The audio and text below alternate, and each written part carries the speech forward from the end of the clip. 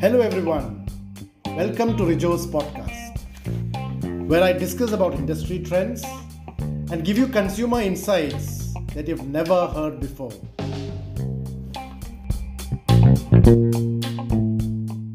Hi, welcome back. Today, let's talk about something which happens towards the end of the financial year. Towards when you have to really decide how do you really allocate your budget. Have you run into this confusion when you're allocating the budget? Where do I put this money? Should I put more money into expanding my existing market or developing my existing market? Or should I put in more money to build in extensions of my existing product or service and grow into the adjacent markets? Or should I put in more money to the new technology which has come in, which I think will dramatically change our industry in the next 2 to 3 years? I'm sure you have this confusion. Let me take you through a sequence of events which shaped Microsoft to become the world leader that it is today. Just to make it easier, I've only taken events which have happened at least 15 years back, so that none of these events are a work in progress today. They are all events which have concluded and led to real, clear, deliverable results which are visible to us. Let's consider the first case. Microsoft became Microsoft because of MS-DOS, on which all our computers used to run and still continue to run.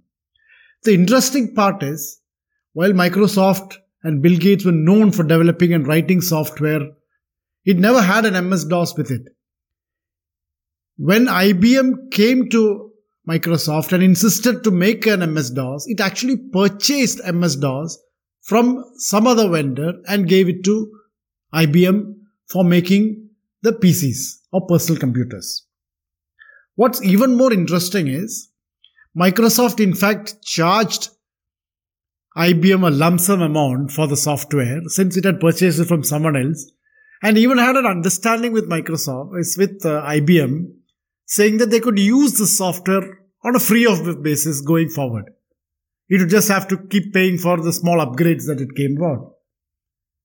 But there was only one condition that Microsoft very smartly put in was, as long as IBM made PCs, it would have to use MS-DOS on all its PCs.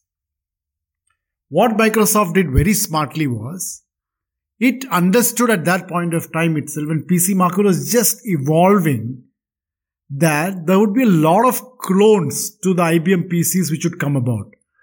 I remember when I first brought my computer at home in I think 2001 or 2002, it wasn't a computer which was assembled by a local manufacturer, but which said IBM compatible PC, and it used to run on, I think, Intel or Celeron. So what an interesting tie-up that Microsoft did was, it tied up with Intel so that his MS-DOS, went with most of the motherboards. And it also tied up with all these kind of local manufacturers, like the ones from whom I brought my computer, which became so that it became very attractive for them to use MS-DOS in their machines because it almost came free with the chips. The second, so if you look at it, it was not a transformational product or service that came out. It actually purchased the product from somebody else. Maybe an extension of its actual product or adjacent of its existing product, because Microsoft was even then very good at writing software. So maybe it's an adjacent innovation that happened. Let's look at the second part which came in.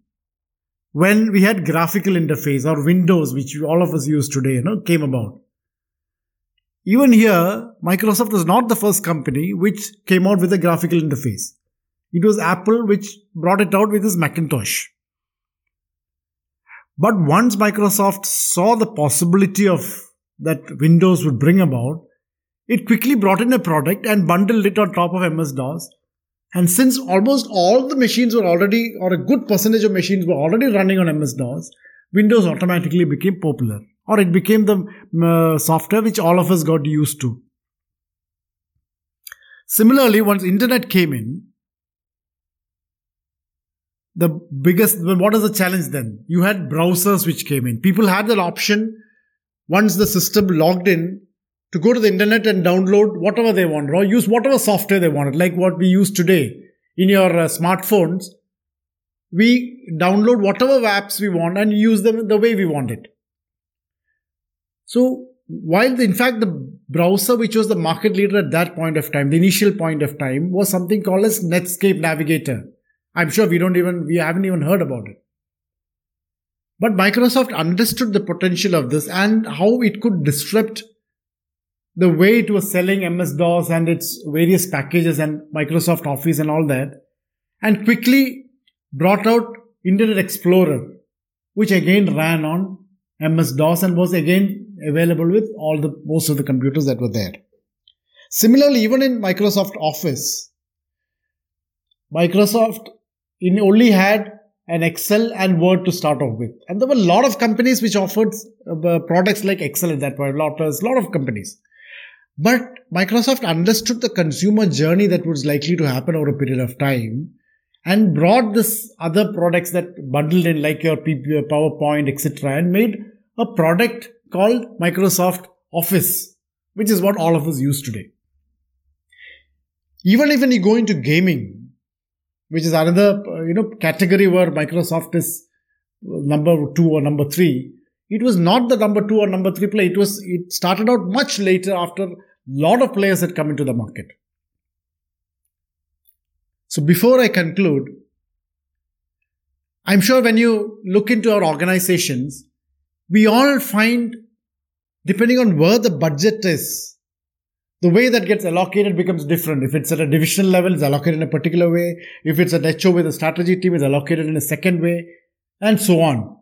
I just want to bring back your mind to the last example that I quoted in my last podcast, where we found how introduction of sachets dramatically altered the consumption of shampoos. And what's very interesting was the shampoo sachet was first introduced by a small company in Tamil Nadu in southern India, and not by any of the MNCs who are using it in a big way today. So next time when you get into this confusion of where to allocate your budget, think about the Microsoft example. You can read about this article in my website, rijofrancis.com, or on my LinkedIn page.